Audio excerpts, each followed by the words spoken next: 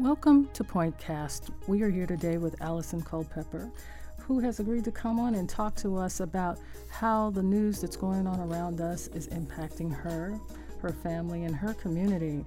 Allison, before we get started, I want to learn a little bit more about you, learn a little bit more about your story. So please feel free to share. Okay, well, good morning to you, Francine. It's a pleasure to be on this podcast, this PowerPoint. And I am a 59-year-old college graduate.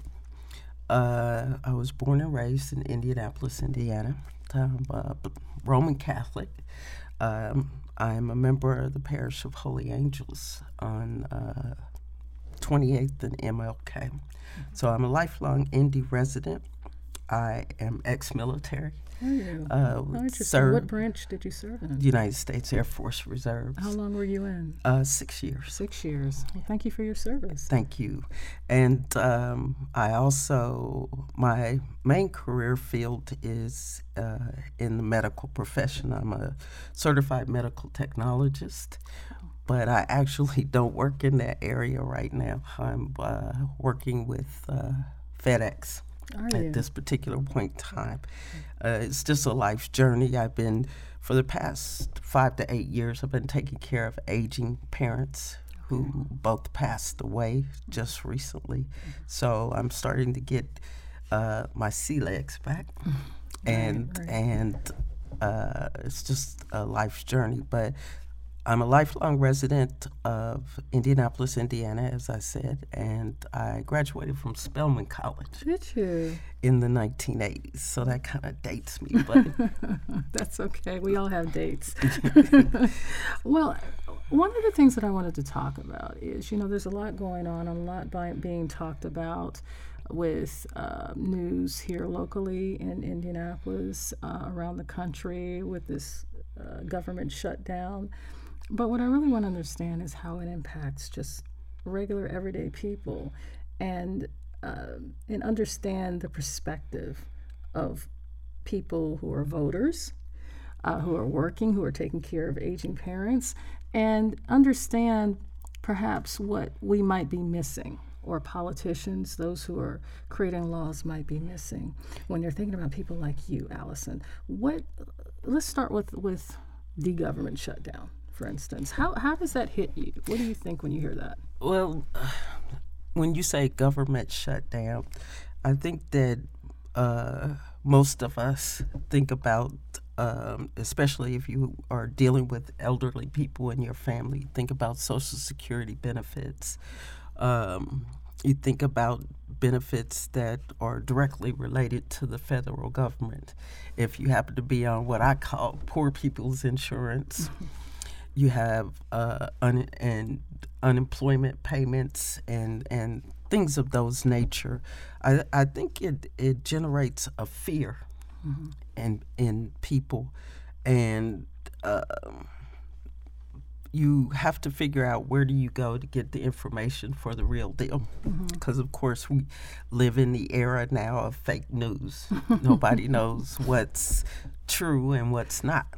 Right. But people will certainly know when they can and cannot pay their bills. Absolutely. And when you, and I'm really well versed to speak about this, when you are faced with, let's just say, a catastrophic illness, and you rely on government subsidy in some way, shape, form, or fashion, you have to be in a state of panic right now, not knowing whether or not there's enough money to cover those payments that you normally receive, whether or not you're going to get them, whether they're going to be stopped. And we're not getting a whole lot of information from local government as far as what to expect from this federal government shutdown. Right. I think the latest thing we've been hearing is that there might be a possible slowdown or stop for some people who get SNAP or food stamp benefits. And that's a hugely detrimental type thing for folks who now have to decide, okay, should I cut back on what I normally eat? Am I going to be able to buy my medicine? Or those are everyday things. Our day-to-day lives are being impacted, and it's really quite scary because there's nowhere to go for help since the help is directly connected to the federal government. Are you hearing people in your congregation or in your community who are talking about this? And if they are, what is it specifically that you think troubles them about this? Well, I think that there's a small percentage in our community, obviously, that actually voted this administration into government. They will never say it up front in discussions, but they have to be questioning their decision-making skills at this point. And you mean that people in the African American community absolutely. who voted for Trump? Absolutely. Right. Have you had conversations with people in your circle who have voted for Trump? Yes, I have. And I think that they inherently decided that there needed to be a change, and I don't think they really thought it through at the time that they did it. And I think they're having to deal with the negative impact of that right now. I don't think any one person in government is going to be absolutely perfect. We're all human beings. We all make mistakes. But I definitely think that they cashed the ticket that was not worth the money that it was sold for at this particular time. Right, right.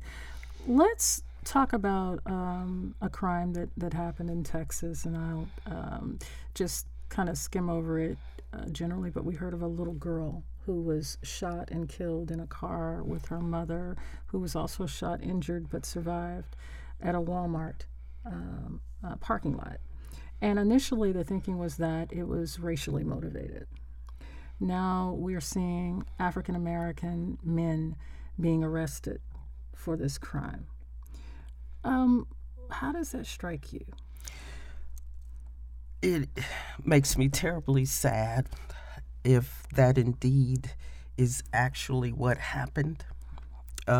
Black on black crime is obviously one of our major issues. Later, a week or so, should those protests, should those rallies continue? I think they should, but I think that we first of all need to understand within our own communities what these rallies and stuff are really for. I think the churches have a huge responsibility in this, because we have to understand, again, the victimology and what causes these types of things to happen. And just because you don't actually know anyone that it actually happens to, the fact that it is actually happening still directly impacts you, whether you want to believe it or not. And at some point in time, we have to wake up.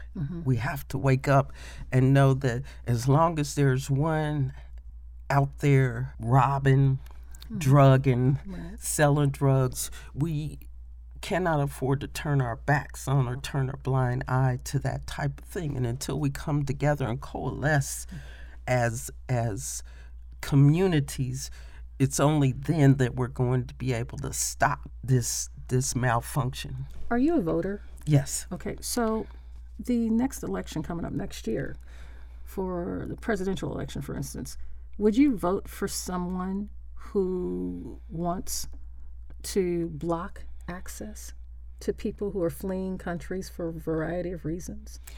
I don't think so. It's a much more complicated issue in that I would definitely have to know their platform and exactly what's involved. But a blanket statement that says, no, I'm going to block.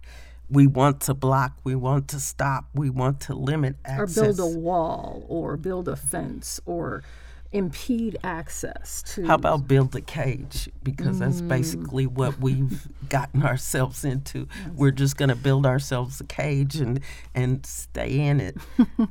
I don't think we've thought about it from that perspective. That's very interesting. And you're right. There are many layers to many issues, but this is a really powerful one, especially when you talk about children. Well, exactly, because they've tapped into the resources that we've been told especially in the past decade, that are going away for us, the Social Security, the aid to dependent children, the WIC programs, and all those community programs on a local level as far as government that are basically tapped out with those of us who were born and raised in this country. And then you have immigrants coming over that are actually tapping into those already depleted resources. So it makes it a hotbed issue, but as human beings, we have to know that if you turn away the very least of society, what will happen to us? Now, it's been noted that, for instance, when we talk about SNAP or we talk about what is it? WIC. More WIC or various forms of welfare, care, however you put it. That word kind of bothers me, the welfare word. But it's supposed to be set up so that only American citizens can access those benefits.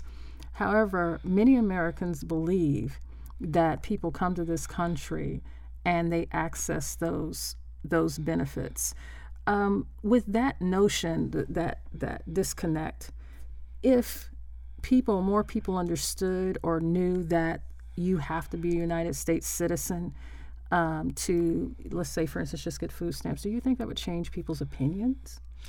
I think it might change people's opinions, but you would have to tap into the people that are in the Social Security office every day, that are in the WIC offices once a month, that get SNAP benefits, and you have to see with their eyes, because what they see is the truth. And the truth is the system was set up to work one way, but it actually works another.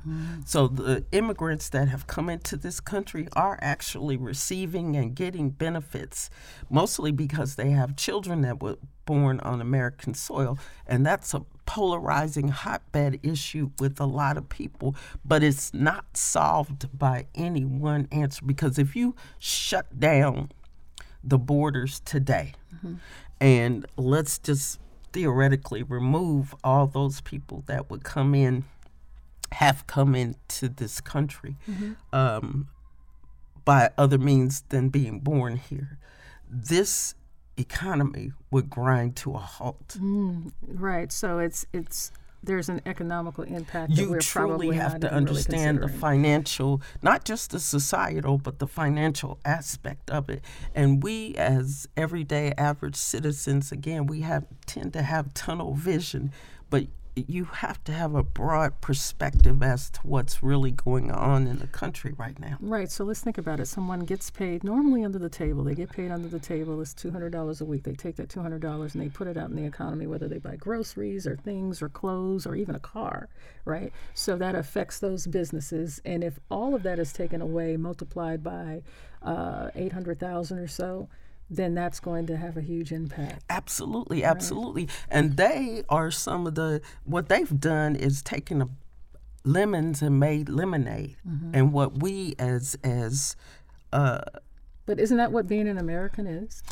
You would think so, but we've lost that. Some of us indigenous people, so-called indigenous people, have actually lost the drive. We've become so comfortable with ourselves and how things go on that we've lost the perspective of the financial aspect. The dollar has power, and how you use those dollars has power, and we need to tap back into that resourceful information in order to move us forward. And we can move forward with immigrants and everything, because largely they tend to vote the way the community that they're anchored in vote. I see.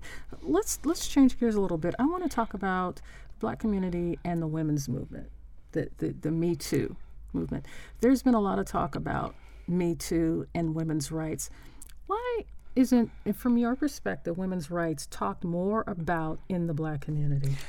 Because I think there are several predated myths that go along with the Black women in this particular movement, and a large majority of us feels like that has to do with only white women. But Me Too was actually started by a black woman.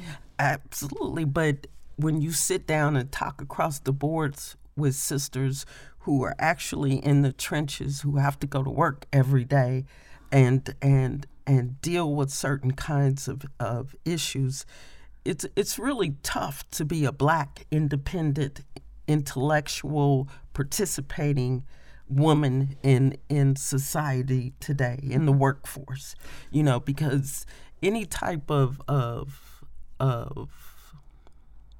authoritative or strong personality traits are viewed as negative, and that filters down into the black community also. Mm-hmm. If you speak out, if you're strong, if you have a positive outflowing of how you feel about a certain topic or anything, then you're viewed as maybe a troublemaker. Maybe a troublemaker. So a woman who has a voice is a troublemaker. That's interesting. How or has this been an issue with you personally in your walk? Absolutely, because being in the medical profession, and starting out in the early 80s, I happened to be in given situations the only one or the first one. And that's always the toughest job. Being a pioneer. Right. And I was raised by pioneers. My mother was upper middle management for Indiana Bell. And when it was Indiana Bell. Wow. And there's a lot of things that go with being in a position of power or carrying with you a sense of intellectual responsibility, because we're just viewed differently. And again, when you speak up and speak out on issues, people tend to think she's got a big mouth. You might want to keep her locked away, and it can negatively impact moving forward in your advancement in your career. But again, it goes back to being faith-based, and you just, the will and the power of God is awesome and amazing, and being a woman is amazing, especially now in the 21st century. So we have a responsibility to ourselves and to our future selves and our present selves. Those young ladies that will come behind us, that are standing alongside of us, we have a responsibility to open up, speak out, and make ourselves known. Now, you mentioned before that you're a voter. Would you consider voting for a woman running in 2020? Absolutely. But you know what I find? I find that a lot of my contemporaries veer off of women. What do you think? It's the concept that we are not able to handle such a high level or it's sort of like the same as pre-Obama, right? Yes. Black people can't handle being presidential. And again, it's crabs in a barrel sort of thing. We have to debunk our own myths that we have that are keeping us down. It's not them, it's us. Oh, yes, absolutely. Let's move on to some international talks. The president wants to move out of Syria, right? He wants to pull troops out of various places where we have military strongholds, and we've taken those positions to under the guise of fighting terrorism. Is this something, or international terrorism, or these issues in particular, are these issues that are of interest in your world? How do they impact you? Well, absolutely. Being ex-military myself, I fundamentally am of the opinion that there are several areas of the world that we have no business in. We should have never have entered into in the first place. But it has a lot to do with economics and control over some valuable resources. Why do we take such strong positions internationally from your perspective as someone who's been in the military? What have you seen? again, it goes back to the financial aspect of some things. So, for instance, Israel. Why? What's the financial aspect there? Well, there's money involved. Having Israel as an ally is very important. People don't see it as such, but Israel has a lot of money that's involved there, and their opinions matter. Most of our government officials have been pretty savvy on staying out of their internal conflicts. And this is, I want to be clear about, that's what we're talking about, their internal conflicts, because then you start drawing a line between peoples and making choices of one people over another, which is something that we should not be doing. But I think that it's largely a financial aspect. You think it's more financial than all the other things we talk about? I don't think we as a country care so much about what they're actually fighting about, but it's their perception as an ally that we need in the financial markets, their backing for certain things that we require. And so we've kind of made an unholy agreement with them. So when you're looking at voting in 2020, is any of this going to matter to you as far as if you were to find a female or male candidate, however that works out, or if it's Trump? I'm just saying Trump, or it could be another. Elizabeth Warren is I believe the only one to date who has thrown her hat into the ring. If those are the two, and everything you talked about Israel, would that have an impact on which person you voted for? Absolutely, it would. I have to say that it would not be Trump in any way, shape, form, or fashion. I just have to make that clear. But he might turn a corner for you, you know. There's no corner to be turned in that aspect of it, and it's really frightening because I don't even know who Elizabeth Warren is, basically, and I'm definitely going to have to. So these candidates need to make themselves more known to people in order for you to even begin to support them. Because it's an abysmal type situation because there's nothing on the horizon. Nothing on the horizon that me as a registered voter could even be interested in at this point. Just very last thing, we talked a lot about in the news, that is, about the whole Russian thing. And now we have someone who has been detained in Russia, Paul Whelan, who was originally listed as an American, we think has been arrested out of kind of like revenge because of us arresting a young woman here for spying. This whole Russian thing, and do you believe there's been Russian involvement in Yes, our I do. political environment? I think that there's money. There's a phrase: money talks, BS walks.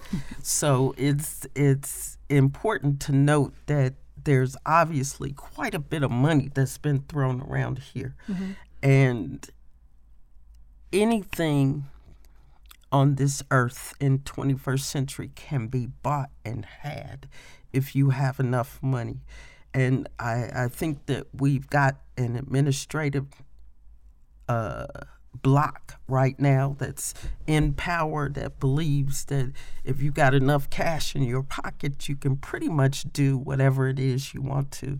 And for most of us in my generation, we're taken aback and we're aghast at the actual things that have come to light that have been going on supposedly with the Russian collusion in our well, the president has been clear that there is no collusion. Do you believe there has been some, let me be more definitive. Do you believe that there's been some cooperation between either President Trump and or some members of his cabinet and Russian officials? I absolutely do, because I believe that there was a financial gain to be had by President Trump. And I just really think that in his makeup, he does not believe he's done anything wrong. President Trump has recently come out, and this will be one of the last points we'll make, he came out and said that among all of the presidents, he gets where people are coming from, and he understands where people come from, and they're not concerned about things like collusion or what have you. You know, they're concerned about security and feeling safe, and that they just needed to know that he understands their plight. Do you think President Trump understands your plight? I don't think so. I don't see how he possibly could. When you've lived your life in a certain bubble, unless you've actually experienced some things, it's very hard to say that you understand them. Through. And what should they say in order to help you to believe that they get you? What I think what they absolutely should say is what I want to do is to work in connection with you, to walk with you so that you can help me understand where you're at right now. So they have to have some willingness to learn. Absolutely. Some humility. And they have to, you cannot sit in an office or a state house or a building all day, 7 days a week, 12 months out of the year and say that you actually made an effort. You have to go into these communities and sit down with people and actually have an intelligent and adult conversation with them in order to be able to be touched by what's going on. And unless you get touched, you cannot respond or react. One last thing. What is the issue that's keeping you awake at night, if you were to think about that? I think that the major issue is where we are as a society, the man's inhumanity to man. That's basically what keeps me up at night. I got you. Well, on that note, again, I want to thank you for coming on Pointcast. This is our pilot episode, so we will be learning as we go along how to have smart discussions with voters whose voices aren't typically heard. And if you're listening and you want to be a part of this discussion, please feel free to reach out to us.